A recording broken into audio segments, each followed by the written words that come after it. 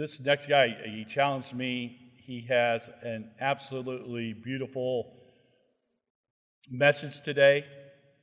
He has an absolutely beautiful wife, and he has an absolutely beautiful family. And when I say family, they got a big family. It's not a basketball team. They can field a football team. They might be working on defense and offense. We won't go there, though, right? Guys, it's an honor to introduce you all the way from Granite City, Illinois, Deacon Patrick O'Toole.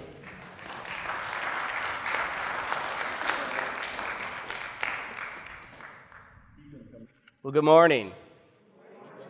It's been a great morning so far.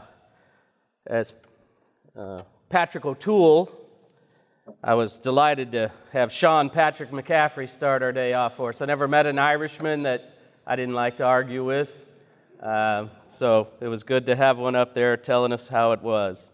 One of the things that he talked about was that suffering was kind of the kiss of Jesus. And I'm going to talk a little bit about suffering, about pain and suffering, and what it's all about in our lives, and what it's meant to prepare us for. But he's correct. That suffering is one of the greatest gifts we have in this life, if what we desire is to spend all of eternity with God. So I enjoyed his talk. And then Father Andrew got up, and a few minutes, probably 10 minutes into his talk, my wife leaned over and said, "He's brilliant." What she didn't say, but what I was thinking is, why are you speaking today if this is the kind of people they're bringing in? But he really helped me out. I got to tell you, I thought he was brilliant as well, because just last night I led stations, and I've been giving about a 30-minute reflection after stations all during Lent in our parish. And I was talking about letting go of some of our idle distractions, that's what Lent is meant to help us do, but that sometimes we don't choose to let go of really the more significant things, so that we would have more significant time to spend worried about the things that last for all of eternity. And I confessed that for the last 4 or 5 months, the primary thing on my mind has been the Kansas City Chiefs. I listen to every press conference. I watch every video that's made about them. I'm glued to every game. I'm always glad that football season doesn't come during Lent, and God would, of course, challenge me to let go. But what he told me that made me feel so good was the mystery of Patrick Mahomes. That is really what it's about. That is why I'm so glued to it, but it's why so many. The man does things you just can't imagine on the football field, and it's must-see TV because you don't know what the mystery is going to be revealed this week. So that made me feel better about my addiction to the Kansas City Chiefs. I watched the Super Bowl in the 1969 season with my father at 10 years old, and our Kansas City Chiefs won. And lost my dad a couple of years ago, but 50 years later, he and I were able to watch the Kansas City Chiefs win the second Super Bowl in the history of the franchise, and those are cherished memories for my brothers and I and my dad. But the most important thing he said was not about Patrick Mahomes. It was about the fact that the journey back to heaven, from here to eternity, is difficult. Now, we might all, at a certain level, understand that, but I don't know that we've experienced the difficulty that it really is about. But I pray the time is coming soon for us. And then Father Scott, I love Father Scott. I've heard Father Scott speak. He's one of my favorite people because just like Mark and myself, he's follically challenged. So we have that in common. But that great idea of where have they hidden my Lord, when we realize that 70% of Catholics do not believe in the real presence of Jesus Christ in the Eucharist anymore, we know that we are challenged. that we are living in challenging days, that it is one of the signs of the times in which we are living. And of course, that's the primary subject of my talk today. Well, there's a lot of reasons, but I think they're pointing us to a new age in the church that all of us are challenged to step up. And so let's get started. I stand before you this morning with great concern for the future of the church in America. While remaining a believer with great confidence in the future of the church in human history. What I have seen occur in our culture in my lifetime is a battle between the Christian vision of the world, the vision that you and I inherited, and the humanistic and materialistic vision of our world that has emerged and is quickly pushing Christianity to the side in America. America, from its founding, was formed and guided by Christian principles. But during our lifetimes, that has been rapidly changing. These changes have deep roots, and they have powerful forces driving them, and they are not likely to change anytime soon. In fact, they are likely to get much worse before they get better. Unfortunately, these anti-Christian forces have exercised great influence and damage within our families, within our schools, within our parishes, and within our nation.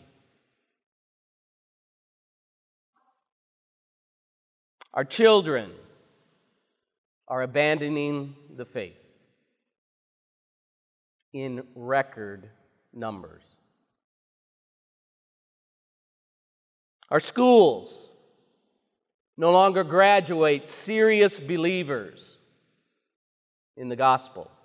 Our parishes no longer raise up vocations from the congregation.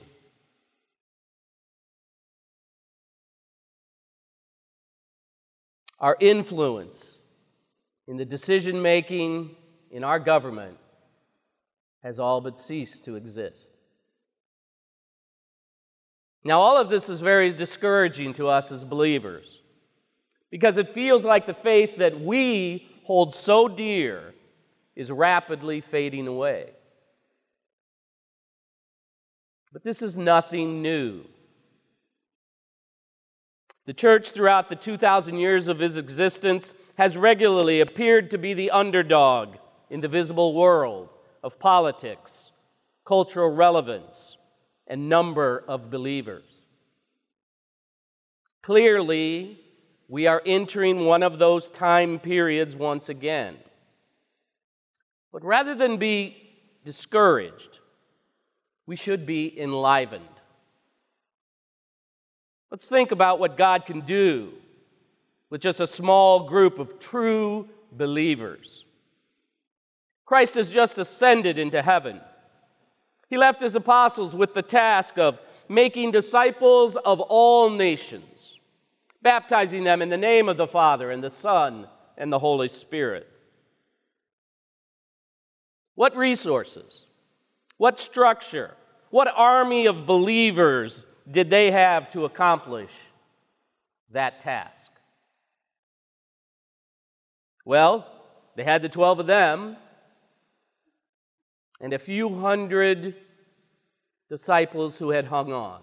Remember, when Jesus said, "You must eat my body and drink my blood," they left him in droves. When he was crucified and died, they gave up on the dream. There are only a few hundred people, at most, who are still holding on to this notion that Jesus was, in fact, the Messiah. They had very little money. They had no infrastructure, if you will. There were no schools. There were no churches.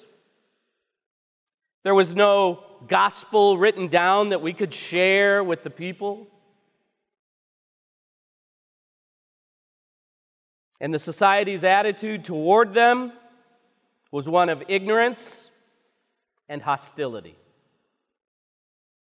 And yet, here we are, the largest religion on this planet.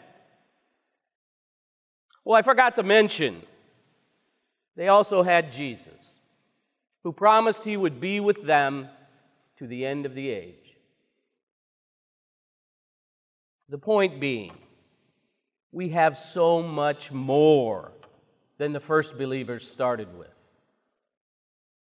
And by the way, we still have Jesus.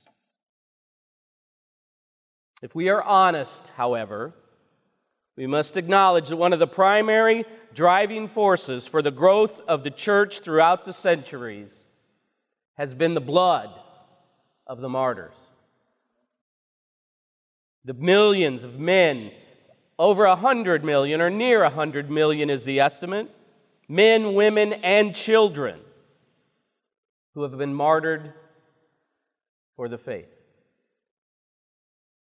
There is no greater witness you can give to the truth of the gospel message than to lay down your life as a testament to the depth of your faith.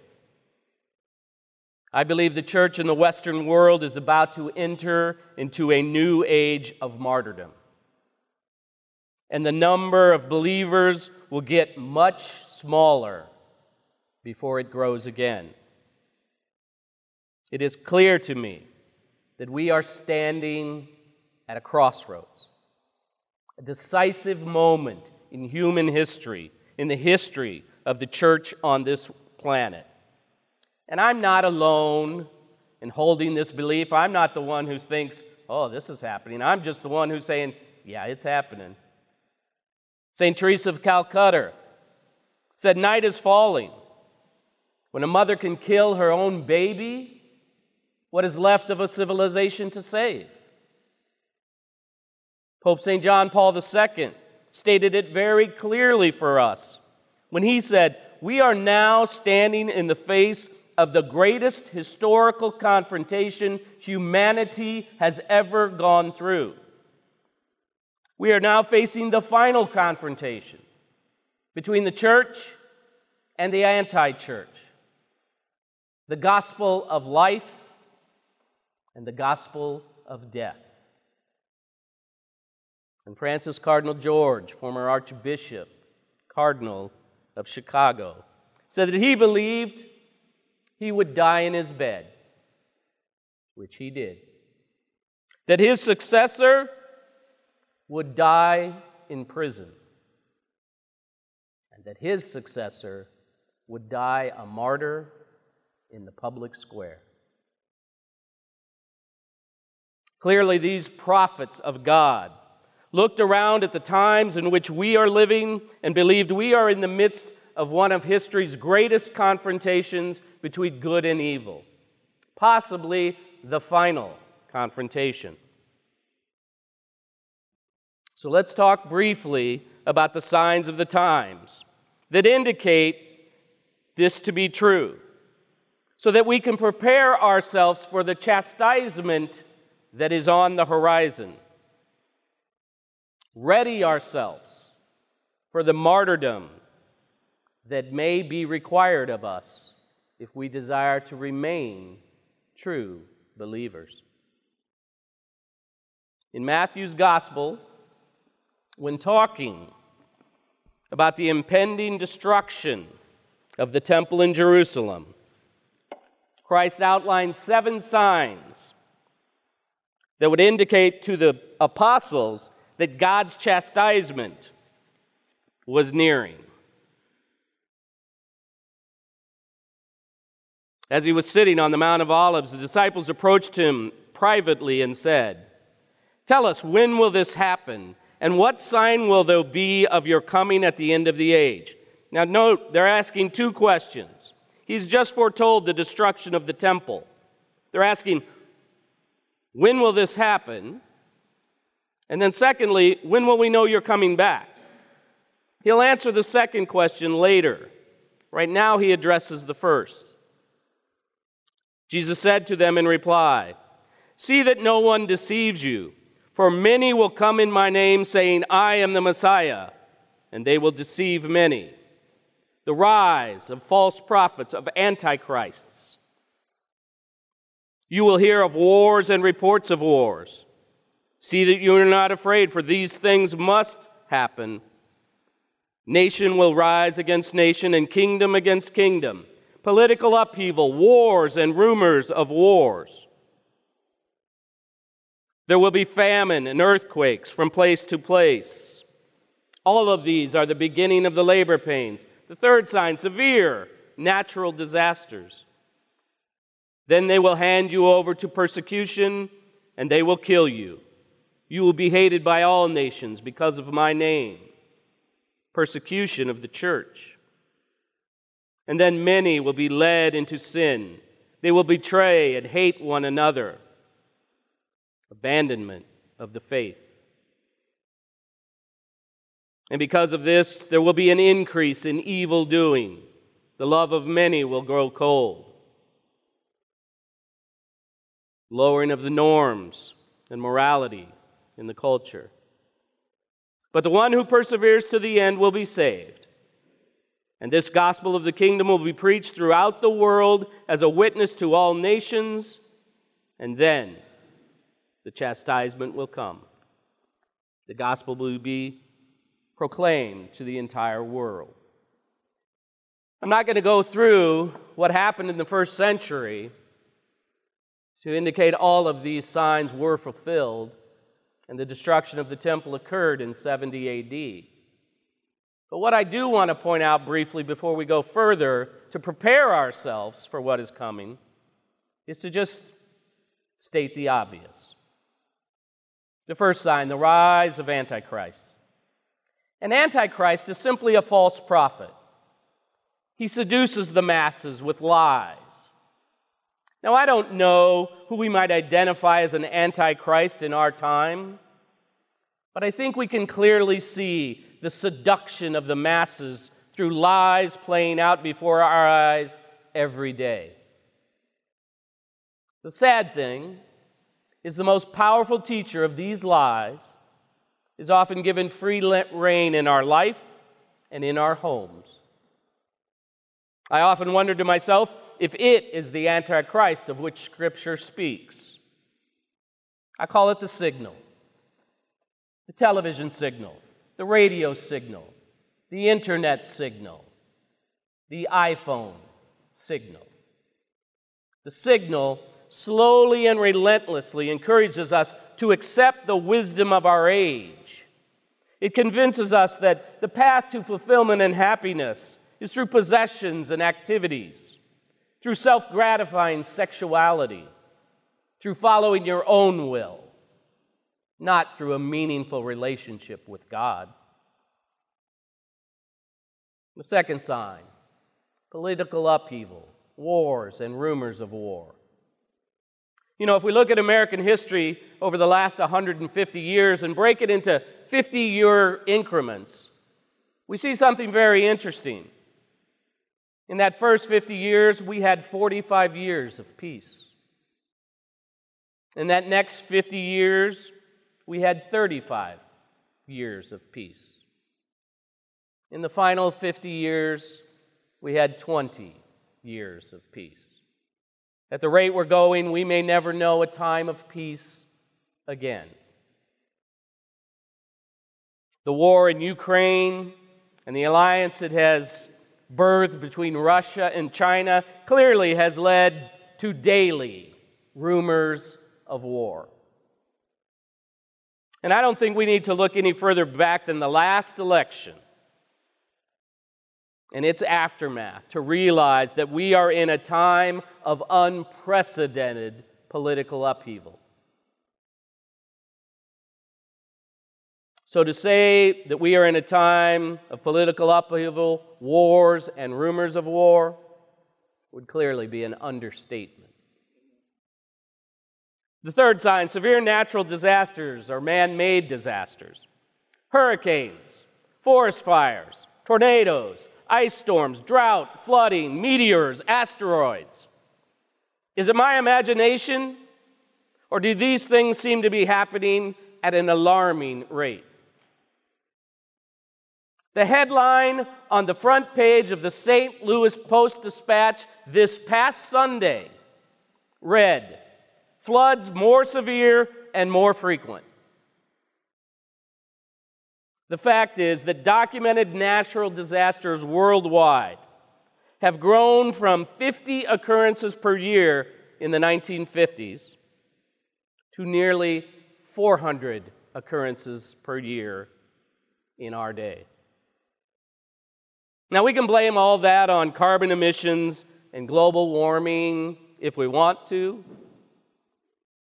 but God has told us that when these things are increasing, a time of chastisement is near. When speaking of wars and natural disasters, Christ, as we heard, described them as the beginning of the labor pains. From the increase in and intensity of these natural disasters and the increase in the number of years that we are at war, it is clear that the labor pains, as Christ described them, are increasing in both frequency and intensity. And as any mother can tell you, when the labor pains increase in frequency and intensity, the big event is near. The fourth sign, persecution of the church. The church has been persecuted since its foundation. And the fact that, and in fact, there were more martyrs for the faith in the last century, in the 20th century, than there had been in the previous 19 centuries added together. When we think about how could Cardinal George's successor end up in jail, it is really not hard to imagine a scenario. How long will it be before a bishop is jailed for refusing to allow Catholic charities in his diocese to place adoptive children with gay couples? Or refusing to allow priests in his diocese to perform gay marriages? Or refusing to allow Catholic hospitals in his diocese to perform abortions? It is really that black and white. There are those in power who desire to subvert the religious freedom on which this nation was founded. Why? Because if the church can be silenced, they are free to enact any law or policy they desire, no matter how unjust or immoral it might be. 5 years before the temple was destroyed in 70 AD, Nero's persecution of the Christians began. A great abandonment of the Christian faith. It is no secret that our churches are emptying at an alarming rate. Simply look at the crowd we have here today. Much smaller than the same crowd we would have spoken in front of 4 years ago when Mark and I began speaking for Dr. Gregory. I believe that the use of contraception among my generation of Catholics, in defiance of a clearly stated church teaching, is the source of this great falling away that has occurred in this generation. We cannot, 90% of us cannot defy a clearly stated teaching of the church and believe there will be no consequences for that choice. What are the consequences? 70% don't believe in that teaching clearly, but they don't believe in this teaching anymore either. When you begin to pick and choose which teachings you will believe, which teachings you will follow, it all begins to crumble. In St. Paul's second letter to Timothy, we read what we can expect as judgment nears. Understand this: there will be terrible times.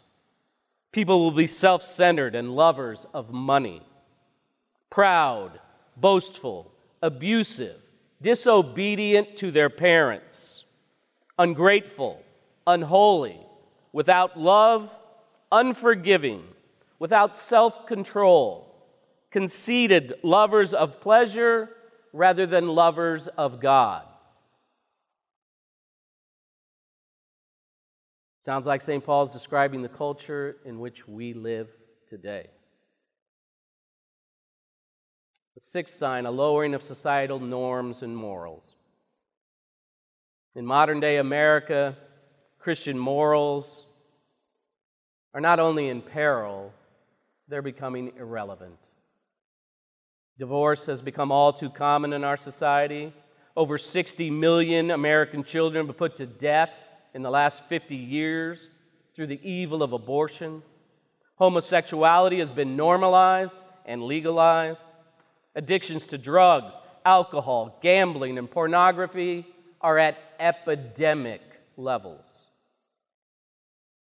Choices which were once unanimously considered immoral in our society have become socially acceptable. This widespread conditioning is darkening our conscience, and we are finding it increasingly more difficult to distinguish between good and evil. We know God cautioned us when He said, "Woe to those who call evil good." But that is exactly what we have done. Finally, the preaching of the gospel to the whole world. Thanks to St. Paul, the gospel was spread throughout the entire Roman world. And with our modern means of communication, it is clear the gospel has been preached throughout the entirety of this world. The signs that Christ foretold leading up to the judgment of Jerusalem were fulfilled. And as I said, the city was devastated and the temple destroyed in 70 A.D. But what is just as clear is that the signs of impending judgment are clearly being fulfilled once again in modern-day America. I don't know how much clearer God can make it for us. Judgment is coming. And when it arrives, we will either receive the joy of eternal life in heaven or the pain of eternal damnation in hell. There are only two possibilities. And that brings us to what I would like to talk about for the remainder of my time. The last things: death, judgment, heaven, hell, purgatory. Because I believe that the courage necessary for us to face martyrdom only comes from the assurance of what awaits us on the other side. That depth of faith in salvation and resurrection into a new heaven and a new earth is what empowered the martyrs throughout history. They went to their death singing hymns because they knew what waited on the other side. Are we confident that we, in this room, let alone the faithful at large, are that confident? Willing to give their life knowing the joy awaits in the next instant? I mean, that's the beauty of martyrdom, isn't it? It's a golden ticket. It erases all that I've done. Giving your life for another, giving your life for the faith, is the greatest love you can show, according to Jesus.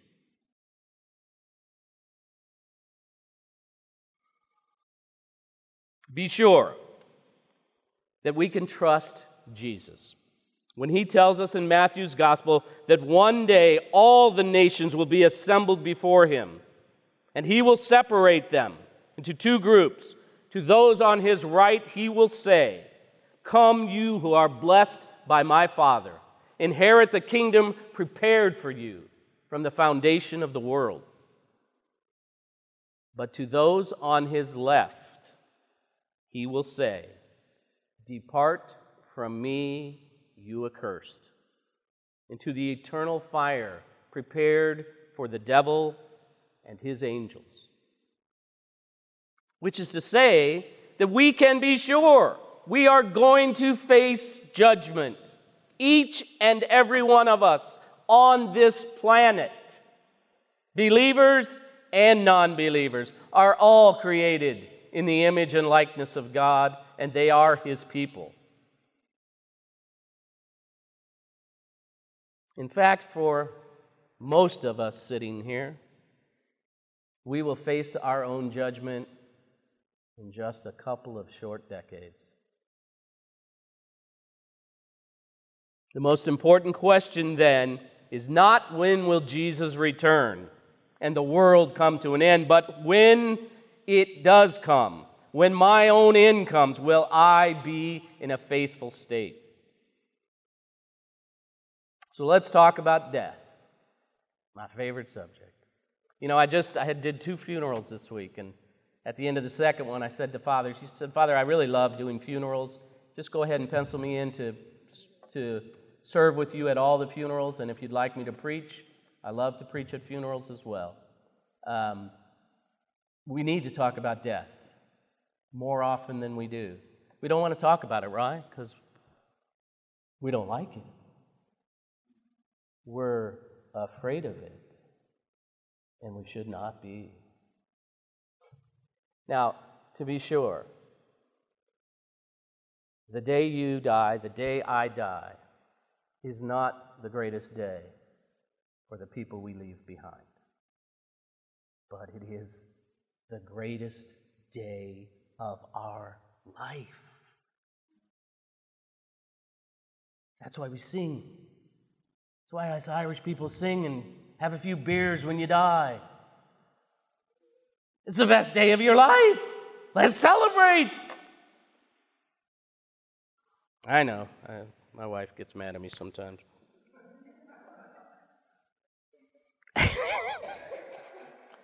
So here's the thing. I think as humans we tend to fear death because we just are afraid of the unknown. We're not sure. I think one of our greatest fears is we're not sure if we will to go through whatever it is that causes our death. Will there be pain and suffering before we die? Will there be sickness and disease? Will there be some terrible accident? Will we be able to endure whatever it is that comes our way as our life comes to an end? Well, I would submit to us today that we really don't need to worry, because whenever we receive whatever we are going to die from, the disease, the accident, the martyrdom, whatever it is, God will move in with help. It is called grace. We don't get this grace 1 minute ahead of time. We don't know how we will handle cancer because we've not received the grace yet to help us handle the cancer that leads to our death. Now, if you face serious illness in your life, and you know what I'm saying is true, God provided you help and strength that you never thought you had because you didn't. He sent it when it was needed. So what should we do to prepare for our death or for potential martyrdom, should that be our call? Well, sometimes I wonder why there seems to be a barrier between us and God. We wonder why our prayers don't always seem to get answered. We wonder why we can't hear God's voice and discern His will for our lives. We doubt we have faith strong enough to endure martyrdom. Well, the reason may well be that we have placed an obstacle between ourselves and God's grace. We've made sinful choices. We failed to listen to God and be obedient to His teachings. And we've done nothing to put things right.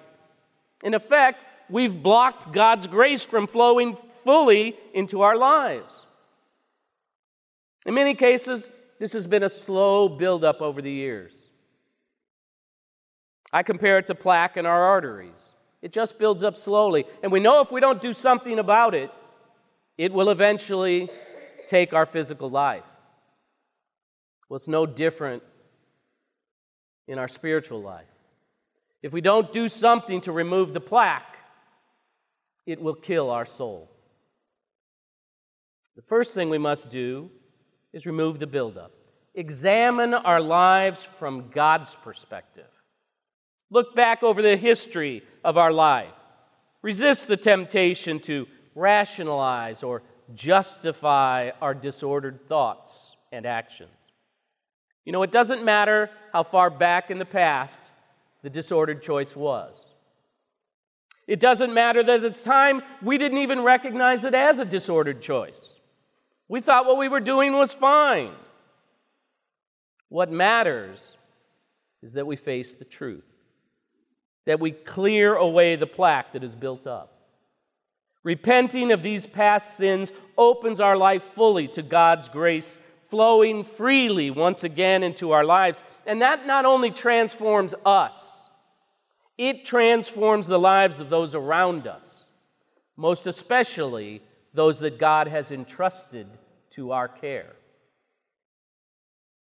Does it ever concern anybody but me when we hear things like the Pope goes to confession once a week? Now, when I'm being my best self, I go to confession once a month. So Deacon Patrick goes to confession 12 times a year, and the Pope goes 52 times. Is it because he's so much more sinful than me?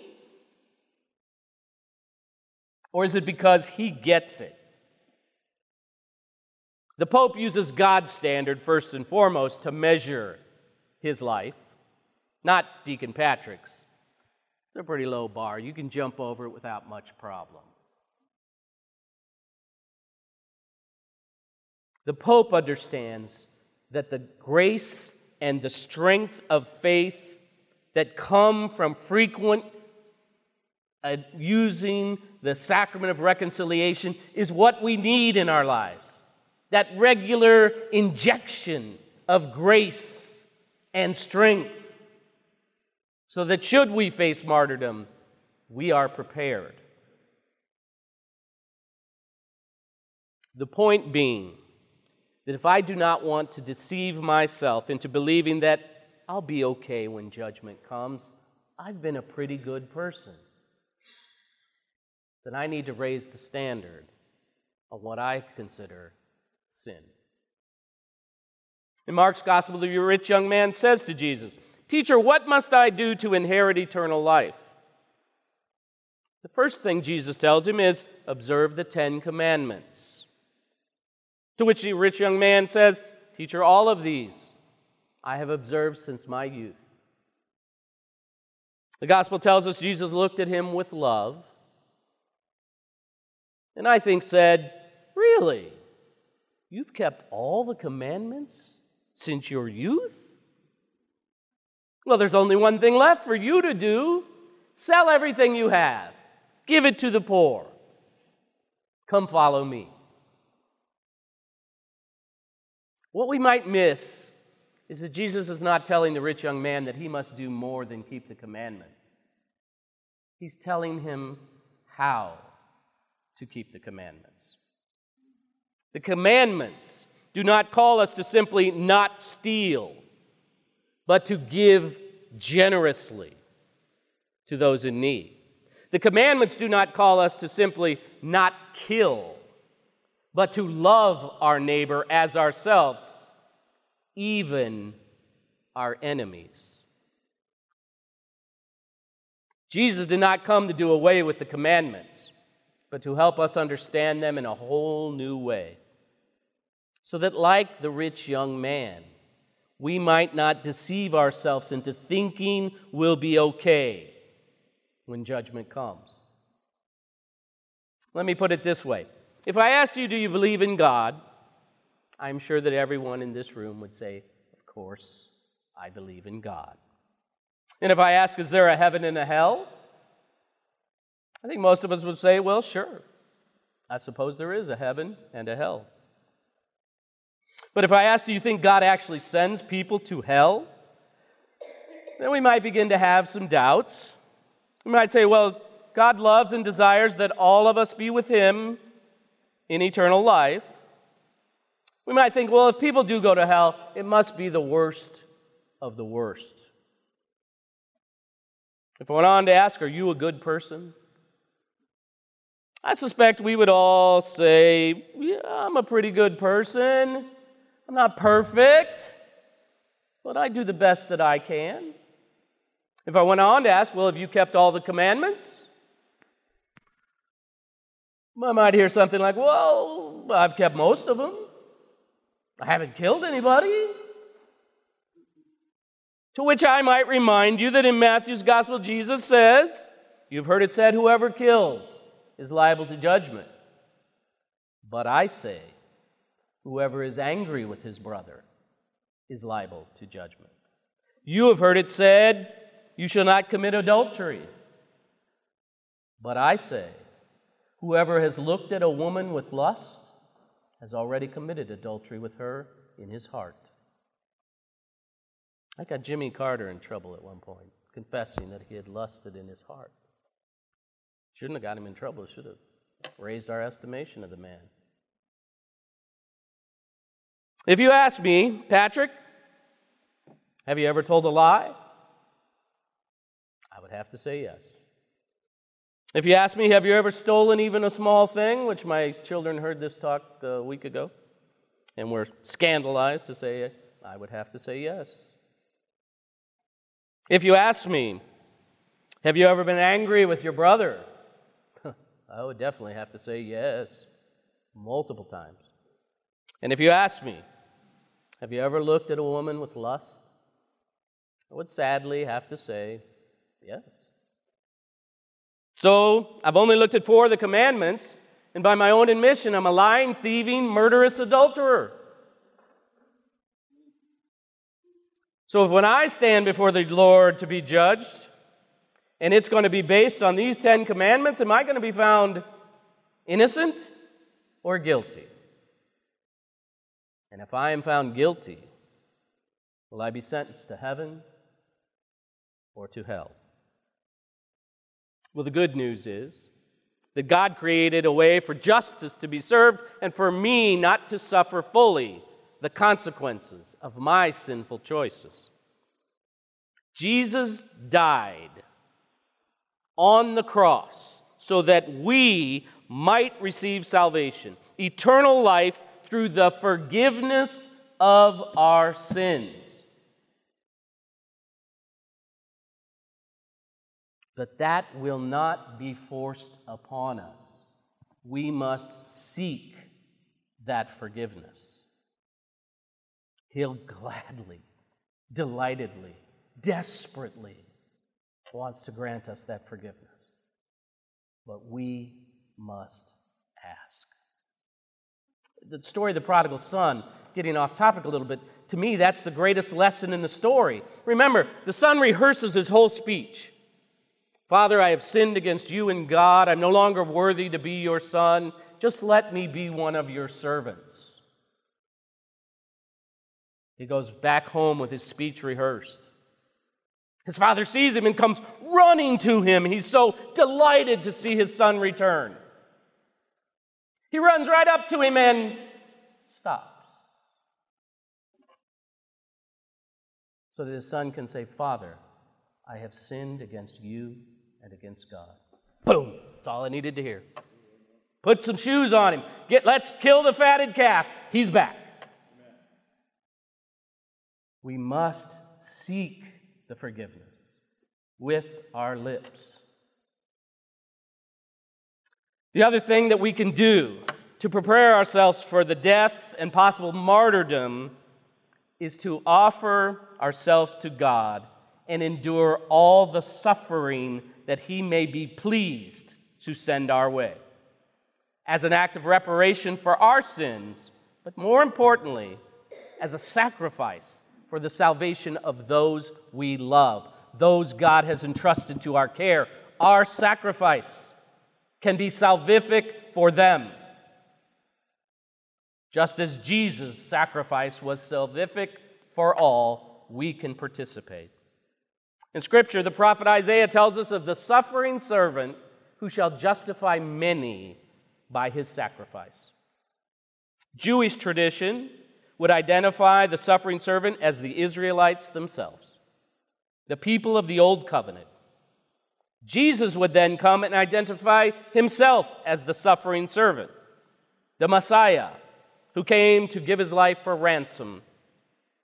The church, the people of the New Covenant, you and me, must realize that we too are called to be the suffering servant.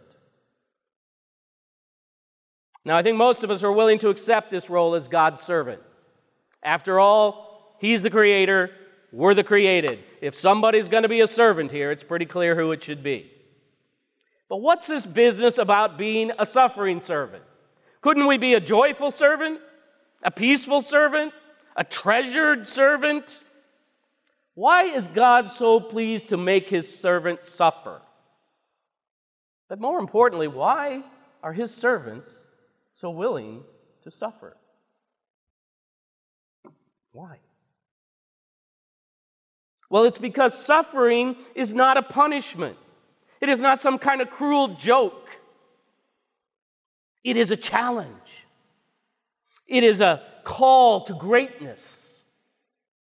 It is an opportunity to realize our destiny.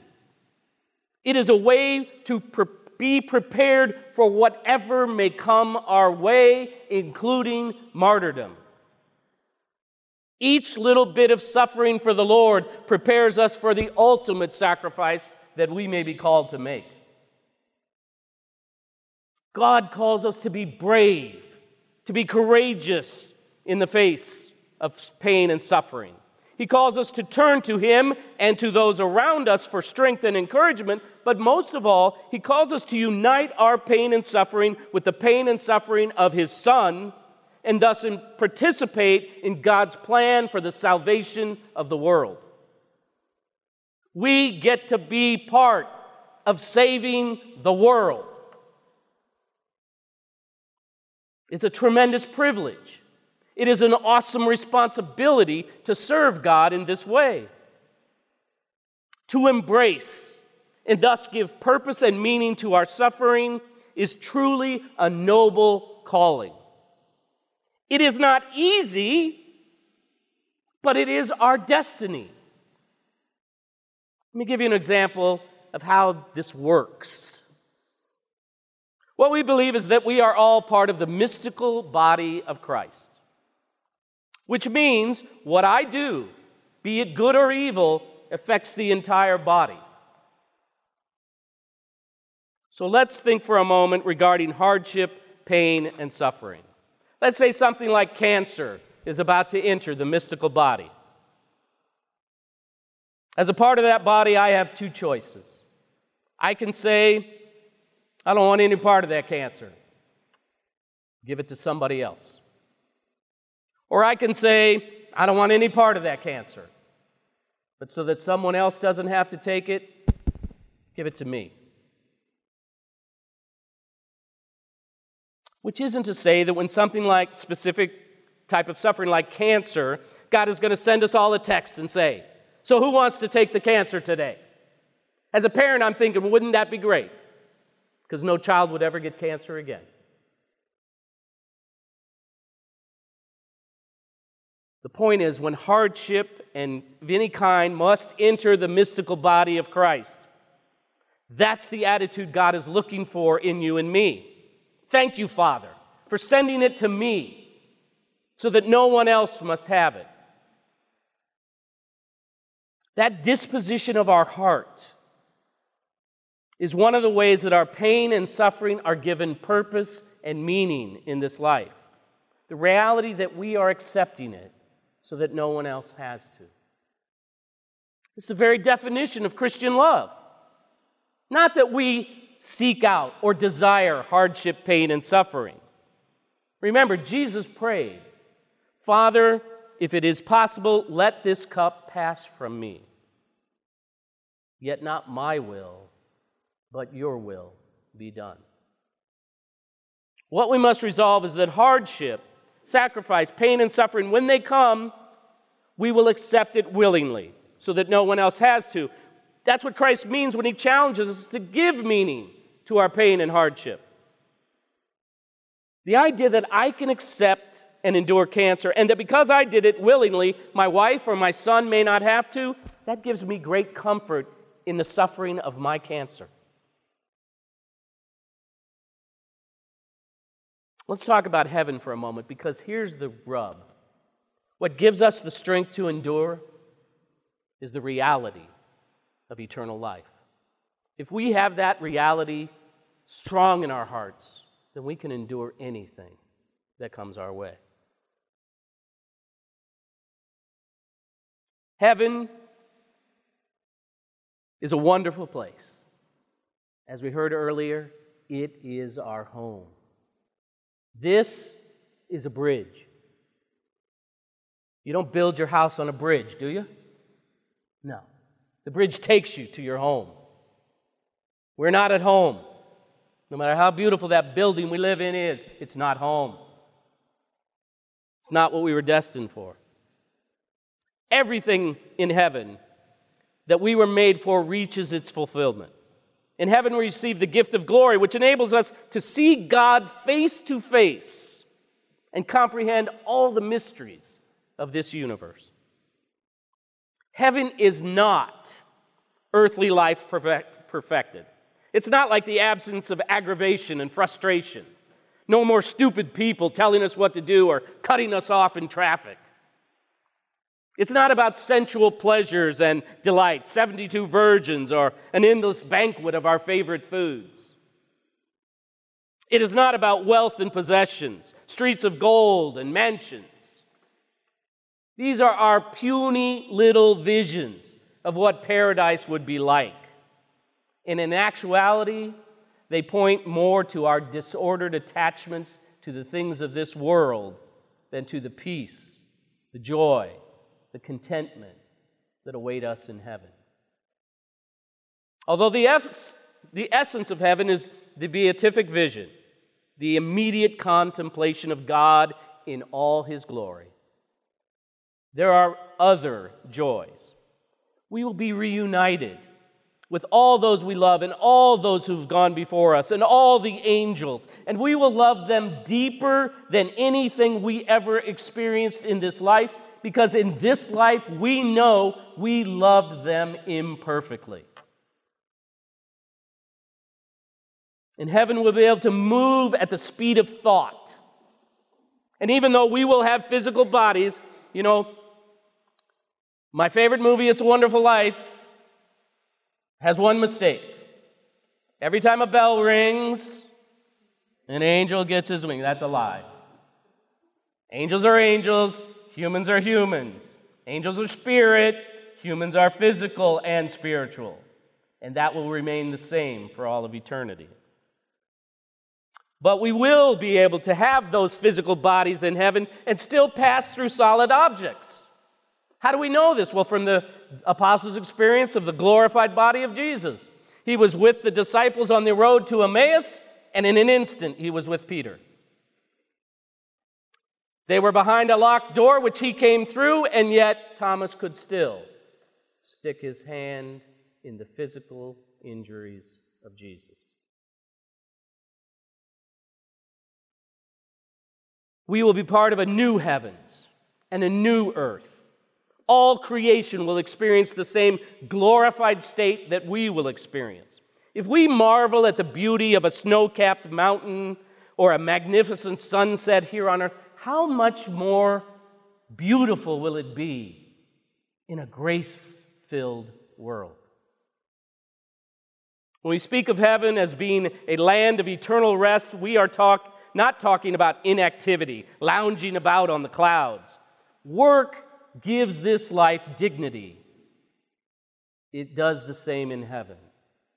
in the new heavens and the new earth. We will have work. The difference between our work now and our work for all of eternity is it no longer comes with hardship, trials, frustrations, exhaustion. That's no longer part of our work. In addition, the delights of heaven never end, and that increases our joy. Here we know that joy never lasts. It's all passing. It's all temporary. Not the case in heaven. Everything is eternal. Everything is lasting. Everything is unending. If we must suffer for 120 years, or if we must give our life as a sacrifice to stand and witness to the truth of the gospel, that is nothing compared to eternity with God in heaven. Likewise, should we have to suffer for a time in purgatory, we will welcome the opportunity because we know the next stop is heaven. So let's talk about purgatory for just a minute. Do I still have a minute? You do. All right. The church's belief in purgatory is one that is not shared by most Christians. They say it has no basis in Scripture, and it is true. You will not find the word purgatory in the sacred Gospels. The existence of purgatory presumes that God can and does forgive the guilt of mortal sin, but still permit the consequence of sin or punishment due because of the sin. In other words, God has forgiven our sin. That's why we're not in hell. But He did not remove the reparation due for that sin. And we are in purgatory to make that reparation. Where can we find that in Scripture? Well, in 2 Samuel chapter 12, verse 13, David says to Nathan, I have sinned against the Lord. And Nathan said to David, the Lord has put away your sin. You shall not die. Nevertheless, because by this deed you have utterly scorned the Lord, the child that is born to you shall die. God forgave the guilt of David, his mortal sin, but He has still required David to suffer the consequence of his mortal sin. The second thing that the existence of purgatory presumes is that there is a distinction between mortal and venial sin. Where can we find this? 1 John chapter 5, verse 16. There is sin which is mortal. I do not say that one is to pray for that. All wrongdoing is sin, but there is sin which is not mortal, which is not deadly. So apparently we can die with sin that is not mortal. What happens if we die in a state of venial sin? The souls of those who die in a perfect state of grace, without the least unforgiven sin or punishment due for forgiven sin, go directly to heaven. The souls of those who die in a state of unrepented mortal sin, deathly sin, go directly to hell. But those who die in a state of grace, but with venial sin or unpaid punishment due to mortal sin, clearly do not merit hell, yet they are not pure enough to enter heaven where there is no stain of sin. Where do they go? Well, we call that place purgatory. Purgatory is a temporary state of purification for the imperfect saints. The souls of the just who have died in a state of grace, but with venial sins or reparation due for mortal sin, are cleansed in purgatory so that they may enter heaven. Although the souls in purgatory suffer much, they have peace and joy. They have gained their salvation. The chief suffering is they yearn to be with God, but cannot as yet enter into His presence. But when we die in a state of grace, but in need of further purification, we immediately realize we cannot enter heaven in this state. We do not want to enter heaven in this state. We willingly, dare I say, eagerly go to purgatory so that we may be cleansed, so that when we stand before the Lord, we stand pure. We are grateful for God's mercy and accept his willingness to endure this necessary purification. So finally, let's take a quick look at hell. But we'll make quick work of it because I say the hell with hell. The big party is not, no matter what Billy Joel sang when I was in high school, about he'd rather laugh with the sinners than cry with the saints. Hell is a place of ultimate selfishness, loneliness, isolation, emptiness, despair. We do not want to go there. We want to be where complete joy and perfection reside. Heaven is permanent and perfect union with God. Hell is permanent and horrific separation from God. Before the general resurrection, only the soul suffers in hell. After the resurrection, the body will be reunited with the soul and will share in its misery. The greatest suffering in hell is the loss and the full knowledge of that loss, of the ability to know and love God for all of eternity. We might ask, how could a merciful God send people to hell? It is because God respects our free will. If we do not ask for forgiveness, he will not force it upon us. He desires it for us, but he will not force it upon us. We must freely choose to love God. At death, the setting of our will becomes permanent. Those who have permanently turned against God get what they want, permanent separation from God. God allows us to suffer the results of rejecting him, but he certainly does not will it or cause it. You and I may not live to experience Christ's return at the end of the world, but in our death, we will experience our own end. And since we do not know when that end will come, we must always be ready for it. Life may be completely normal, and then a fatal accident or a heart attack occurs. We must never let the ordinariness of life lead us into believing that the end cannot happen before we finish our next meal. The last things, death, judgment, heaven, hell, purgatory, are not trivial things like sports and television, which are trivial things. Politics, which is clearly a trivial thing. These are not things of eternity. Everything on this earth is passing away. In the words of my favorite rock group, Kansas, it is all just dust in the wind. The only thing that is lasting is the kingdom of God. We cannot live our life in idle distraction without putting our eternal destiny at risk. Souls are perishing every day, many in our own families. And should persecution and martyrdom be the future for God's people once again in the West, many are unprepared and will thus likely fail the test and perish as well. God is calling us in this time of moral and spiritual decay to stand firmly on the rock of faith and fearlessly proclaim the truth. Because it is the truth that changes hearts and minds. It is the truth, even in the face of martyrdom, that saves souls. It is the truth, as Jesus promised us, that would set us free. Pray for those who you know that are atheists, agnostics, or have fallen away from the faith. Don't be reluctant to speak the truth into their life whenever the opportunity presents itself. You never know when your witness might ignite the ember that is burning deep in their soul and alter the course of their life for all of eternity. I know as parents, 4 out of 5 of you in here have a child who has fallen away from the faith.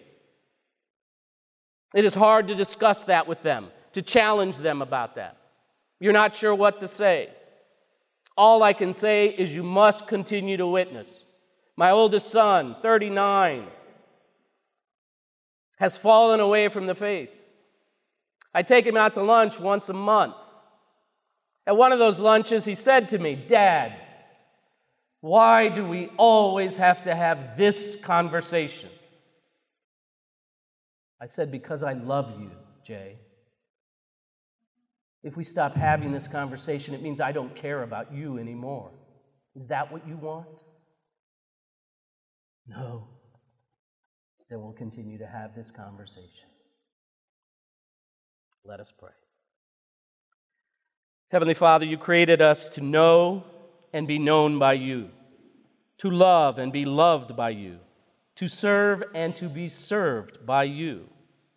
We stand before you today, sinful and sorrowful, but overjoyed in your mercy and forgiveness. We stand before you with our fears and our doubts, but confident in your faithfulness and dependability. Thank you for the faith you give us so confidently. Thank you for the hope you give us so generously. Thank you for the love you give us so unconditionally. Help us to enter into a more intimate relationship with you, that we may begin to hear your voice more clearly. Help us to embrace our pain and suffering in this life as the conduit of your grace that they are meant to be. Grant us the wisdom and understanding to see clearly the path that you've placed before us, the courage and the faith to walk that path with confidence and conviction, and the mercy and forgiveness we so frequently need as we stumble along the way. We ask all of this in the name of your Son, our Lord Jesus Christ, who lives and reigns with you and the Holy Spirit, one God, forever and ever. Amen. Thank you for being here today and hearing God's call.